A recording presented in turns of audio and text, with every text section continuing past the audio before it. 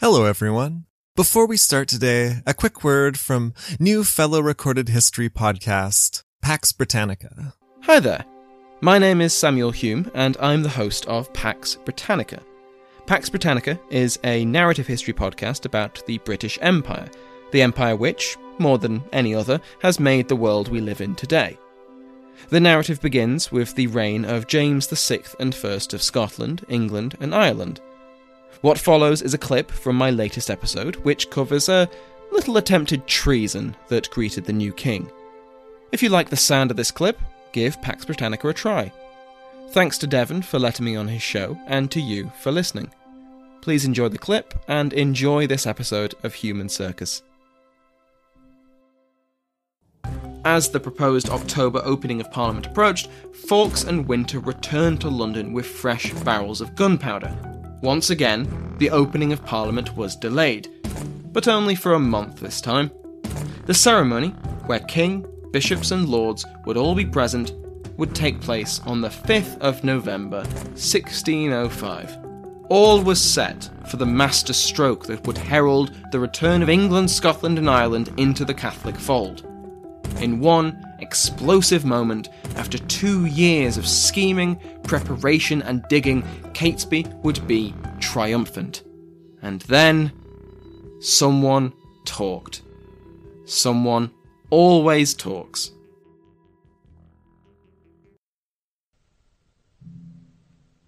Welcome to Human Circus.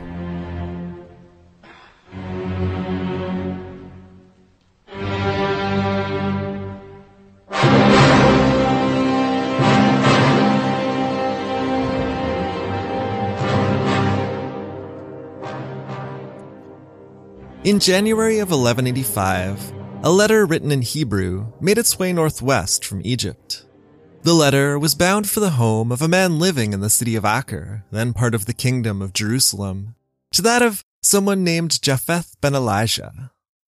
Now that name probably won't ring any bells for you, and even though he's lengthily addressed as the esteemed, great, and revered teacher and master Japheth, the wise and astute sage and discerning judge, son of the esteemed, great, and revered teacher and master Elijah, the pious judge, there's no reason that it should really. No reason, perhaps, for you to take note of the letter at all, except that the writer was a different matter. The writer's name was Moses ben Maimon, but you're more likely to know them as Maimonides, the renowned philosopher, astronomer, physician, scientist, theologian, and Torah scholar in exile. A giant among medieval Jewish scholars. A giant among any given set of scholars, really. The cause of Moses' letter to Japheth was not exactly a happy one. To start with, it was spurred on by irritation. Moses and his family had once been Japheth's guests, and after they'd left him, their host had been first surprised and then later dismayed not to hear from them. Eventually, he'd even been surprised and dismayed enough to write to them protesting this rudeness on their part. But Moses, far from contrite, had been deeply annoyed at not having received a letter himself. He'd had a very testing time of it since they'd last met. He'd heard from well-wishers from far and wide, but nothing at all from this one-time host. Nothing at all until that letter of complaint. So it was that with some irritation, in 1185, Moses replied to Japheth's accusations, laying out the situation as he saw it. A few months after we departed, he wrote, my father and master died. Letters of condolence arrived from the furthest west and from the land of Edom, a distance of several months. Yet you disregarded this. Furthermore, I suffered many well-known calamities in Egypt, including sickness, financial loss, and the attempt by informers to have me killed. The worst disaster that struck me later, worse than anything I had ever experienced from the time I was born until this day, was the demise of that upright man, may the memory of the righteous be a blessing, who drowned in the Indian Ocean while in possession of much money belonging to me, to him, and to others, leaving a young daughter and his widow in my care. For about a year from the day this evil tidings reached me, I remained prostrate in bed with severe inflammation, fever, and mental confusion, and well nigh perished. From then, until this day, that is about 8 years, I have been in a state of disconsolate mourning. How could I be consoled? For he was my son. He grew up on my knees. He was my brother, my pupil. And the letter continues. It describes the loss in more detail, and it confronts Japheth as to his thoughtlessness. How was it that the 4 of them, Moses, his brother, his father, and Japheth, had walked together in God's house in fear and trepidation? Yet when 2 of those 4 were now dead, there was no consoling note from Japheth. But the focus of these 2 episodes will not be how hurt, how angered Moses was by this exchange. In part, it will be about one of the losses he mentioned, that upright man who drowned in the Indian Ocean. It will be about his brother, David. Hello and welcome. I'm Devin, and this is Human Circus, Journeys in the Medieval World, the history podcast where I, your guide, follow the stories of medieval travelers and the larger histories around them. And this is the part of the show where I gently remind you that yes, I am indeed on Patreon, and that if you're enjoying the podcast and would like to support its continued good health, and mine, you can find me there at patreon.com/Human Circus, or by way of my website at humancircuspodcast.com. And I'd like to thank everyone who has supported me, whether they're on Patreon, through Ko-fi, on the pre-Christmas Kickstarter. I know that being alive is a costly business, and there are a lot of great projects to choose to put your money behind, podcasts and otherwise, so it means a lot to me that you've chosen mine. In particular, my thanks go out this episode to Brittany and to Ola, my newest Patreon members. And now, let's get to the story, that of a less famous sibling, a younger brother, a merchant, and of course, a traveler, David Ben Maimon. And I can hear you asking, from the near future and wherever this finds you, why? Why David? Why focus all this time and energy on this relative failure of a sibling? Why not just talk about Moses himself, one of the greatest figures of the period? In part, this will actually be about Moses. It's unavoidable, really, simply because the sources on David's life are so very, very less than abundant. But as you'll see, more in the next episode than this one, David also had his own particular story arc, one that involved him in the world of trade in the Mediterranean, North Africa, and India. His somewhat tragic story took him places that his more important brothers simply did not. This first episode will cover the backstory, the beginnings, the move from Spain, and the setup for the family's life in Egypt.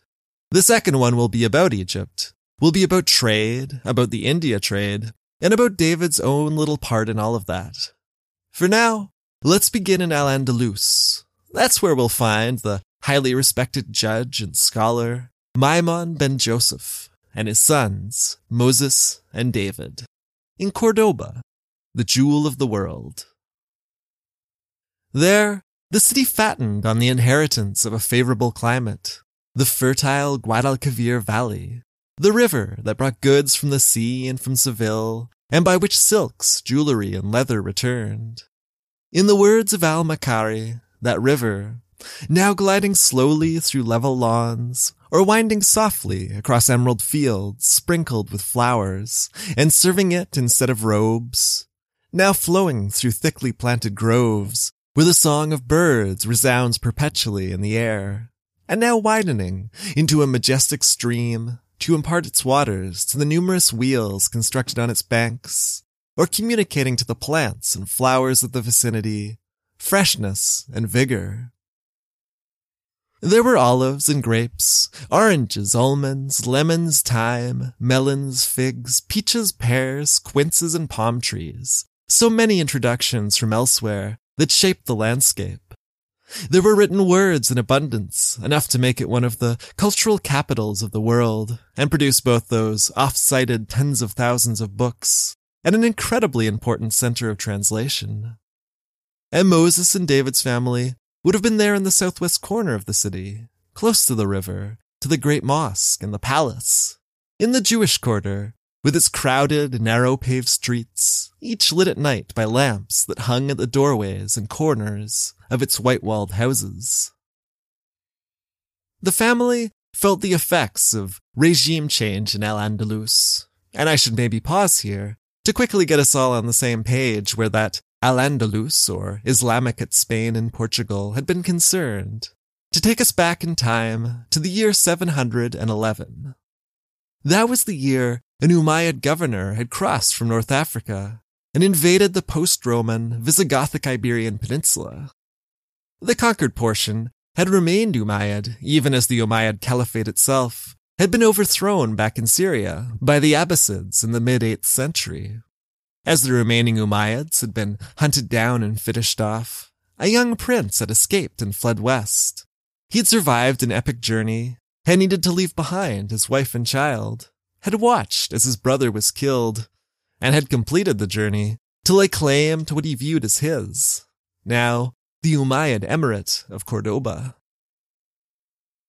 By the mid-10th century, that Umayyad Emirate had again been declared the Umayyad Caliphate, though now centered in Al-Andalus and Cordoba, not in Damascus. As such, it was proclaimed a rival in Islamic supremacy to the Abbasids and Fatimids, and it would take possession of ports in North Africa, challenging the Fatimids not just theologically, but also militarily. However, it would not last like those other caliphates would. With the untimely death of the caliph while the heir was still not of age, it would disintegrate, devolving to increasingly independent rulers of what are known as the taifas, the taifa of Cordoba being but one of them, a diminished, if still wealthy and powerful one. So as I said, this was no longer the land of the Umayyads, no longer that of the independent taifa of Cordoba that had remained after Umayyad rule had collapsed. No longer even that of the Almoravids, the Berbers who had come across from the Maghreb to counter the advances of the Christian kingdoms against the contentious taifas, and then stayed. This was during the time of the Almohads, another Berber dynasty, though one of quite different origins, and one whose vision of society left little space for the kind of religious tolerance that is often associated with Cordoba in its time of glory. And I should mention here that in speaking of these last two powers, these rival Berber groups, Almoravids and Almohads, that these are not minor tribal squabbles we're talking about here. Nothing of the sort. These are empires, first one, then the other, stretching from what is now central Spain, south to the Western Sahara, and east to Libya. The Almohads, a Hispanization of Muwahidun, or those affirming the unity of God, had coalesced around the founding figure of Ibn Tumart, a puritanical religious reformer and self-proclaimed Mahdi and descendant of Muhammad, from what is now southern Morocco, and a man who had risen to challenge the Almoravids, first as a troublemaking preacher, challenging the rulers to debates, then as leader of his own movement. That movement had survived his death and early military defeats, as well as a grinding decade of deadlock, in which the Almoravids could not pry them out of the mountains, but they in turn did not have the strength to assault the Almoravid cities on the plain. Finally, under Ibn Tumart's successor, Abd al-Mumin, a lengthy campaign would bring them to Fez, Saleh, and in March of 1147, the capital, Marrakesh. In 1147, Lisbon fell too, not to Abd al-Mumin, but to Alfonso Henriques, the first king of Portugal, and to a mixed bag of northern crusaders. And the loss of the city was indicative of broader pressures that the emirs of Al-Andalus were feeling in the absence of a strong Almoravid power. Pressures enough for some rulers to even invite another intervention from the Maghreb. However, when the Almohads came to Al-Andalus, it was not, with few exceptions, as a peaceful occupation. It was a conquest, and by 1148 it was one that had secured Seville and then Cordoba. That was where our main character's family lived, and as I said, they felt the difference. Spain under Muslim rule had long been home to an enormous Jewish population, one that had enjoyed what is sometimes called, though some have said misleadingly, a golden age of convivencia, or coexistence. Though there were ups and downs and eruptions of violence, they enjoyed the relatively safe status of al-Dima, the protected people of the book. There was as such a tax to be paid, but that was, again relatively speaking, a small price to be able to openly practice one's religion.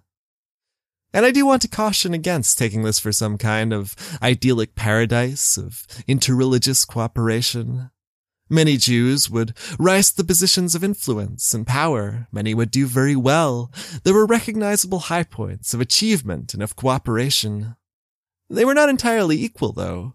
Jews were in many ways still vulnerable members of society, but they were at least able to participate fairly fully, fairly openly, and fairly successfully in that society. Under the Almoravids, and to a greater extent the Almohads, that changed. Not happy to allow practitioners of other religions in their lands, actually also rather prone to killing their own co-religionists where they disagreed, the Almohads brought in the options of forced conversion or death, and there are stories of the martyrdom of those who chose the latter. But even the former, now supposed fellow Muslims, were not trusted on an equal footing. Some would achieve positions of power or influence in business or at the court, but by the 1184 rule of Al-Mansur, converts were going to be required to wear outward signs of their religious history. They were distrusted as potential impurities in the body of believers. Other Jews, people whose families had for generations called Al-Andalus home, fled from Almohad Spain's three great cities of Seville, Granada, and Cordoba, and from elsewhere in their territory. They made for Christian Spain or the south of France, or for North Africa. But they missed their home, its cultural sophistication, and, at least in the case of philosopher Abraham ibn Ezra, who left Al-Andalus for Italy, France, and eventually also England, its fine-floured white bread, which was to his taste unmatched anywhere else. The Almohads did not usher in an age that was bereft of written culture. You found figures like Ibn Rushd and Ibn Tufail at the court in Marrakesh, but they caused a great many Jewish and Christian scholars to flee from Islamic Spain, spreading science and philosophy from Arabic and Greek with them, and strengthening Toledo as a center of translation as they did so. The forceful arrival of Almohads and their policies scattered people across Europe and the Mediterranean, and among those displaced was the family of the brothers Maimon, and after this quick break, we'll be following them.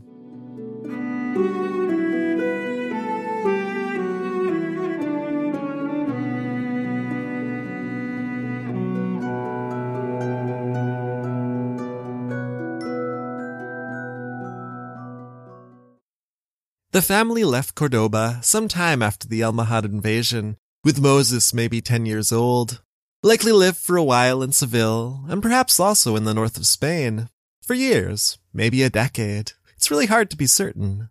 But by 1160, Moses, now a well-educated man of 21, they had moved to Fez in present-day Morocco.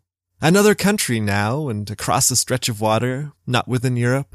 It was then not so much of a departure, still part of the Almohad world, and closer to its traditional center. So why then? Why there?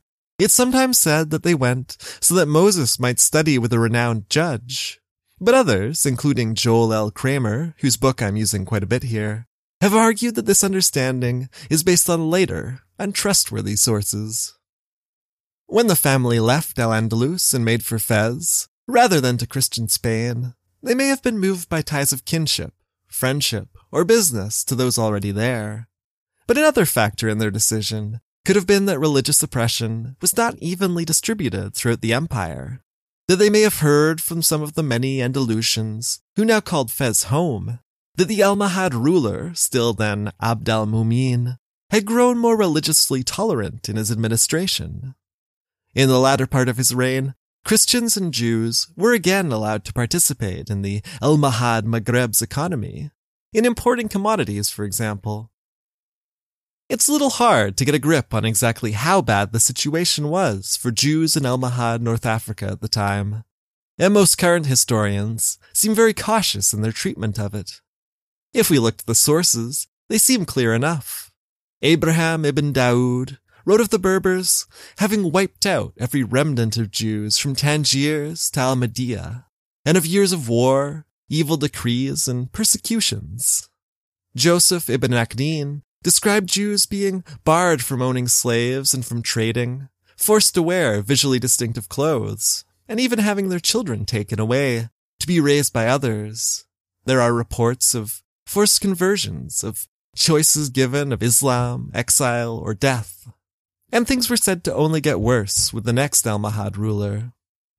Yet for all of this, you still found Jewish communities in the Maghreb, and Jewish judges where the Jewish community was said to have been wiped out. In Fez, where 100,000 people were said to have been killed in the taking of the city, and its Jewish community entirely destroyed, soon after you found complaints about the success of the Jewish merchants, and that's where they went, and where they stayed for some years, where they studied, wrote, and practiced. They emigrated when David was likely in his teens and Moses in his early 20s, their father Maimon about 60. Of their 3 sisters, very little is known, their very existence known to us through mentions in written correspondence, their number, the product of some speculation. Of their mother, there's even less. Some sources have her dying in childbirth, but there seems to be little actual evidence for this, beyond an absence of information. They made their way across the Strait of Gibraltar, and then by land to a city sitting on the trade routes that linked sub-Saharan Africa with the Mediterranean, and east with west along the Maghreb, to a city still showing signs of having been violently taken by the Almohads, its castle and walls thrown down.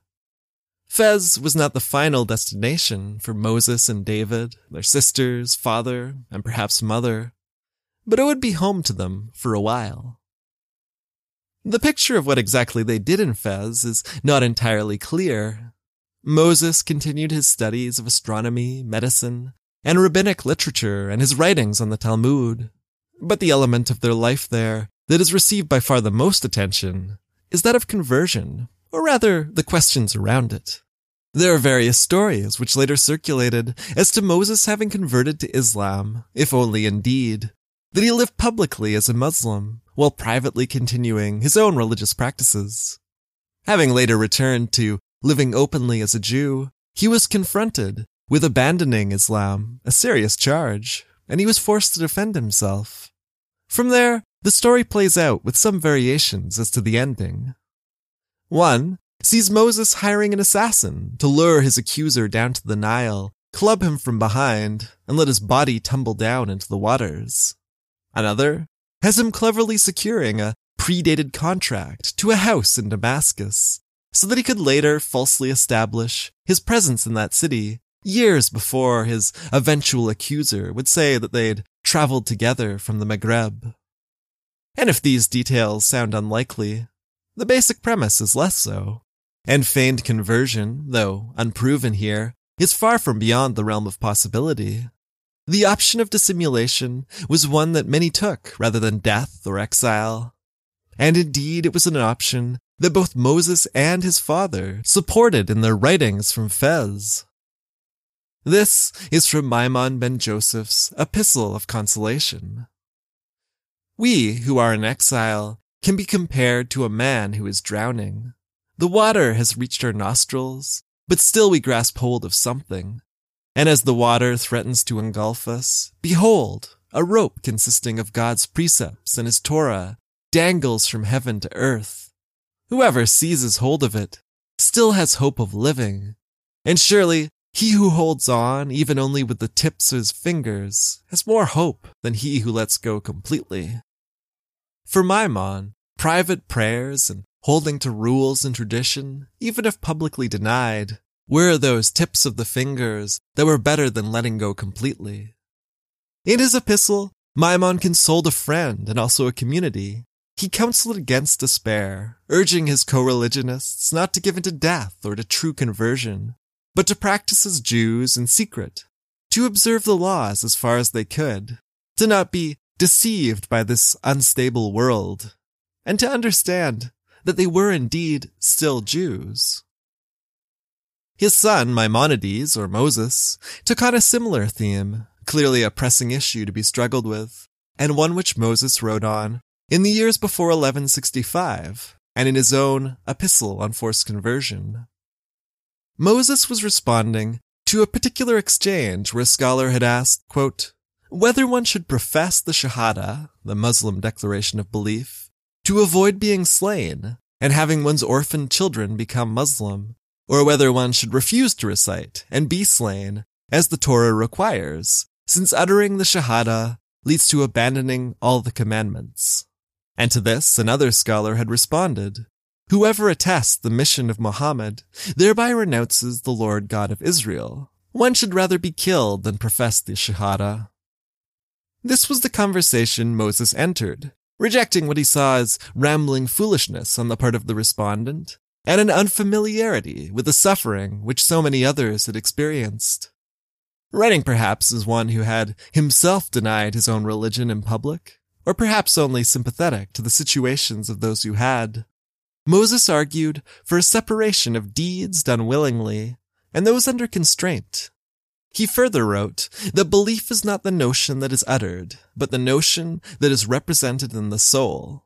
Private belief, the privacy of the home or the head or heart, was, he said, more important than that spoken aloud in fear for life or family. And those who declared publicly, but unwillingly, for Islam, were still Jews. But Moses also argued that when one was caught in this kind of situation, one should emigrate.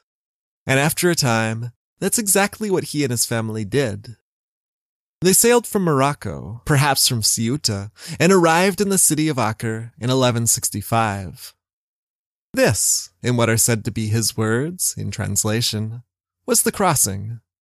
Quote, on Saturday night, I set sail, and on the Sabbath, in the year 1165, a great wave almost inundated us, the sea being very stormy.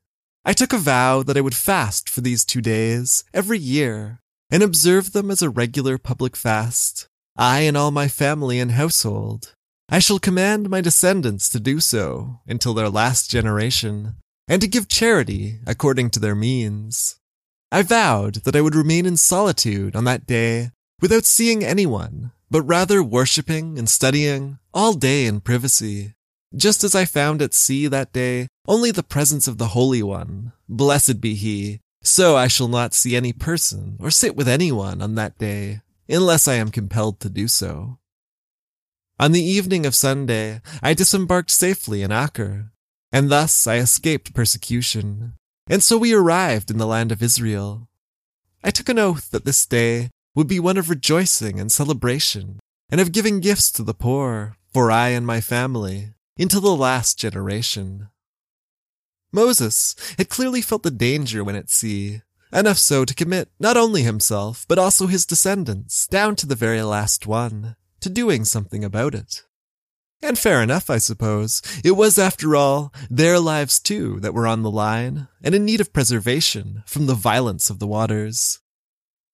The voyage was never going to be a pleasant one. Ships were crowded and uncomfortable. They were prey to gales and corsairs further out, and land-based attackers went in tight to the coast. Travelers brought with them food, bedding, equipment, and saddles for mounts on the other side. They might bring merchandise, too, to trade along the way, at ports where the ships stopped to take on supplies, or at their destination, in this case a substantial center of trade. The city that the family had safely reached was the heavily fortified Acre of the First Kingdom of Jerusalem. So it had been since it was captured by soldiers of the First Crusade, under the command of King Baldwin of Jerusalem in 1104. And so it would be for just a few decades longer, until it was captured by the Ayyubid Sultan Salah ad-Din, or Saladin, in 1187. In the eyes of the well-traveled Ibn Jubair, Acre, may God destroy it, stank and was filthy, being full of refuse and excrement. The poet Yehuda al-Harizi saw a city of dolts and God's wretchedest land. Benjamin of Tudela mentioned its small Jewish population, led by 3 rabbis. The military orders had their own quarters in the city, the Templars and Hospitallers, and the Italian city-states of Venice, Pisa, and Genoa did too, each complete with warehouse spaces, markets, inns, and residences. In the words of Ali al-Harawi, merchants were the providers of everything useful and the scouts of the world. And in Acre, merchants came as Muslims, Christians, and Jews from across North Africa, France, Italy, the Byzantine Empire, and from as far east as India. And pilgrims, too, found the port city a convenient point of arrival from which to reach Jerusalem. As for Moses, David, and their father, their mother and sister's situation not being clear at this point, perhaps they were bringing goods with them to trade and to help cover the costs of their crossing. And they may have had a similar experience to that which Ibn Jubair described. Quote, "We were taken to the customs house, which is prepared to accommodate the caravan. Before the door are stone benches spread with carpets, where are the Christian clerks of the customs with their ebony inkstands ornamented with gold. They write Arabic, which they also speak. Their chief is the Sahib al-Diwan, who holds the contract to farm the customs. The merchants deposit their baggage there and lodge in the upper story. The baggage of any who have no merchandise is examined in case it contains concealed merchandise, after which the owner is permitted to go his way and seek lodging where he can. All this is done with civility and respect, and without harshness and unfairness. We lodged beside the sea, in a house rented from a Christian woman, and prayed to God Most High to save us from all dangers and help us to security." We know that Moses, David, and their father didn't stay with that same Christian woman. They stayed with Japheth ben Elijah, Moses' correspondent in the letter I opened this episode with. But the other elements of Ibn Jubair's experience in Acre were likely very similar to their own. We'll leave them for a moment with Japheth and follow them on after this short break.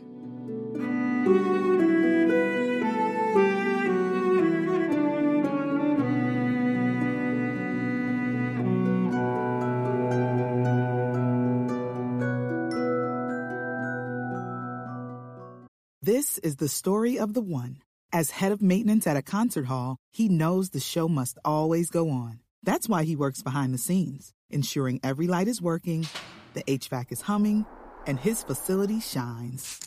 With Grainger's supplies and solutions for every challenge he faces, plus 24/7 customer support, his venue never misses a beat. Call quickgrainger.com or just stop by. Grainger, for the ones who get it done. It's possible that after Acre, the family traveled on to Tyre, though if they did, it was not for long. It was by Benjamin of Tudela's reckoning a beautiful city, and one that was home to excellent sugar and to a relatively sizable Jewish community, which included shipowners and artisans producing the fine Tyrian glassware. It was also a city where you could stand upon the walls and look down at the ancient Tyre below the waves, tracing in outlines its palaces and its streets. From there, for our travelers, it was on to Jerusalem.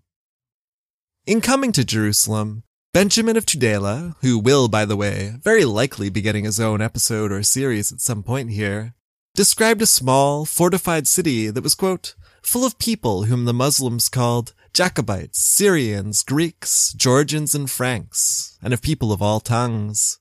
Of Jews, there were but few, and based on Benjamin's records, this was generally the case of the entire area. But in Jerusalem, it was as few as 4.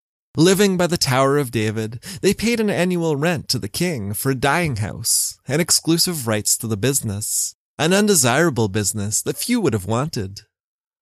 Jerusalem was not friendly to Jews at the time, and that had been the case for the 65-odd years it had been the possession of the Crusaders, from the very birth of the Kingdom of Jerusalem.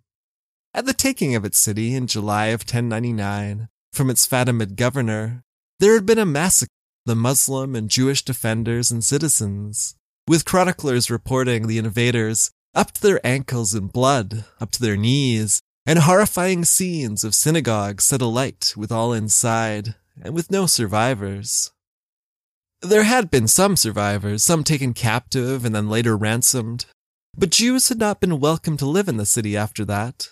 However, they were still able to visit. They still arrived as merchants or as pilgrims, and if anything, more of the latter came from Latin Christian regions, as the trip became easier and more commonplace. The family went to Jerusalem in the company of Japheth. He had been their host in Acre, and now, in the words of that letter, they wandered together in wastelands and forests after the Lord. They walked together in God's house in fear and trepidation. And this was not entirely either rhetorical flourish or appropriate awe in religious space. There was real danger in going there, the threat of brigands who hunted on the paths taken by pilgrims, and the hostilities between the Crusader kingdoms, the Seljuks and the Fatimids, though that dynasty was nearing its end. But our travelers, who likely joined a larger group for safety, would not succumb to these dangers. It was a custom first to gaze upon Jerusalem from the Mount of Olives, and maybe that's what the family, Japheth, and any who were with them did. Maybe they descended into the valley of Jehoshaphat, and if so, we could follow the directions of Joel L. Kramer from there. They would have, quote, entered the city by the gate of Jehoshaphat, to Jehoshaphat Street, running east to west. He and his group would then have turned onto Spanish Street, past the Street of the Holy Sepulchre, to the Street of the Furriers, to Temple Street, and then across the bridge to the Temple Mount, and to the Western Wall. A century after our travelers made their way from Acre to Jerusalem, a similar pilgrimage was made by Spanish-born scholar Moses ben Nachman, also known as Nachmanides, which I'll use here to avoid confusion with our main Moses.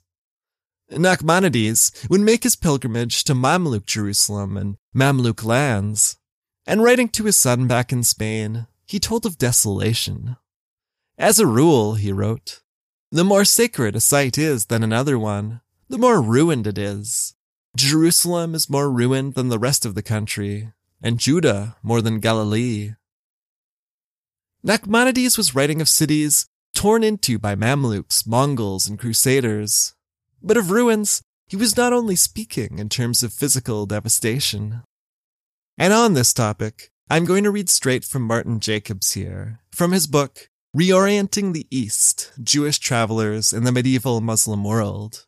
Quote, though medieval Jerusalem might have contained numerous ruins, the frequent references in Jewish travel literature to its desolate state should not be taken at face value, nor is it to be confused with the 19th century stereotype of the Orient as a region in decay. Rooted in collective memory and reinforced by ritual, Jewish travelers continued to define the extant city, whether under Christian or Muslim domain, as destroyed, and it was only to be rebuilt in Messianic times. This generic convention shaped both the Jewish pilgrims' experience and their representation of the Holy City. As a result, the real and the envisioned Jerusalem were not only intertwined, the reality was hardly visible beneath the layers of religious imagination. This gets back to something I've talked about a little in earlier series, that this was a land alive with religious history, with saints, miracles, and the imminence of biblical events. For Jewish pilgrims, it was something else, a kind of perpetually open wound that awaited redemption. And so Nachmanides walked into Jerusalem, and at the appropriate places, he paused, tore his clothes with sadness, and he spoke words of scripture. Zion has become a desert, Jerusalem a desolation.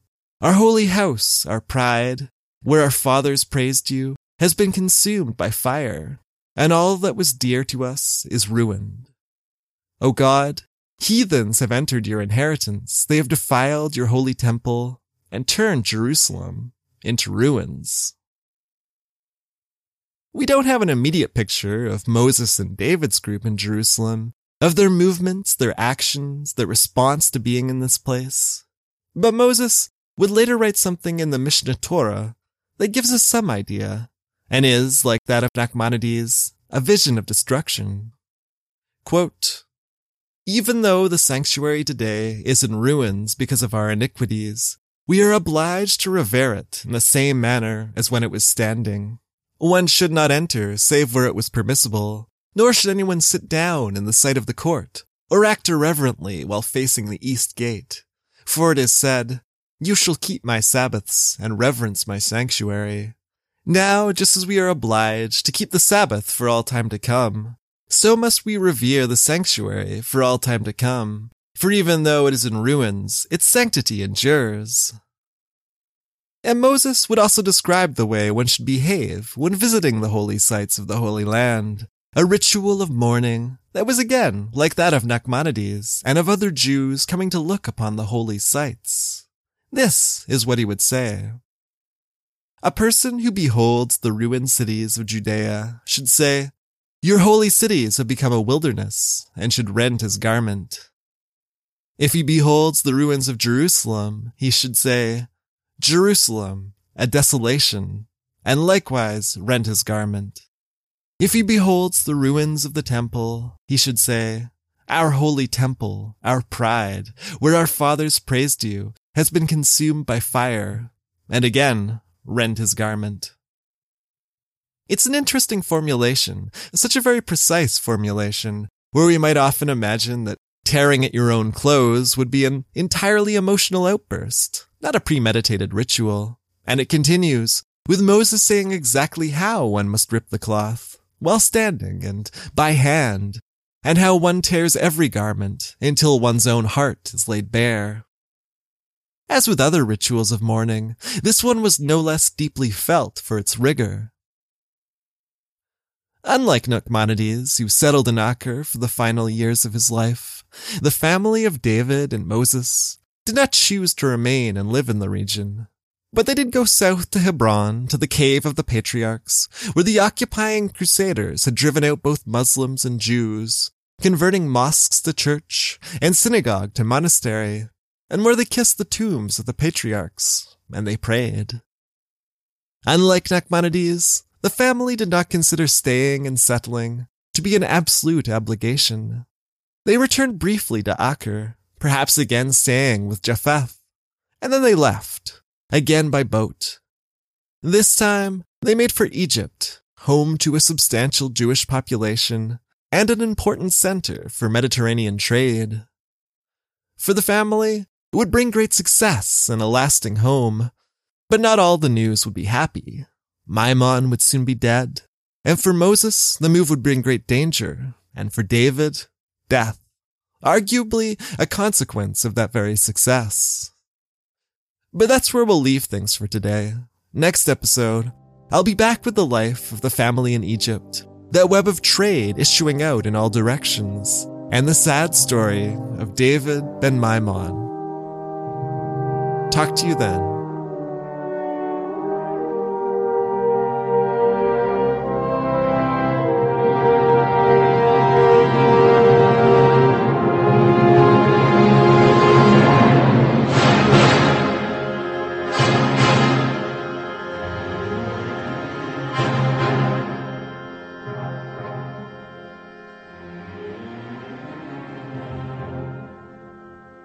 Human Circus will return.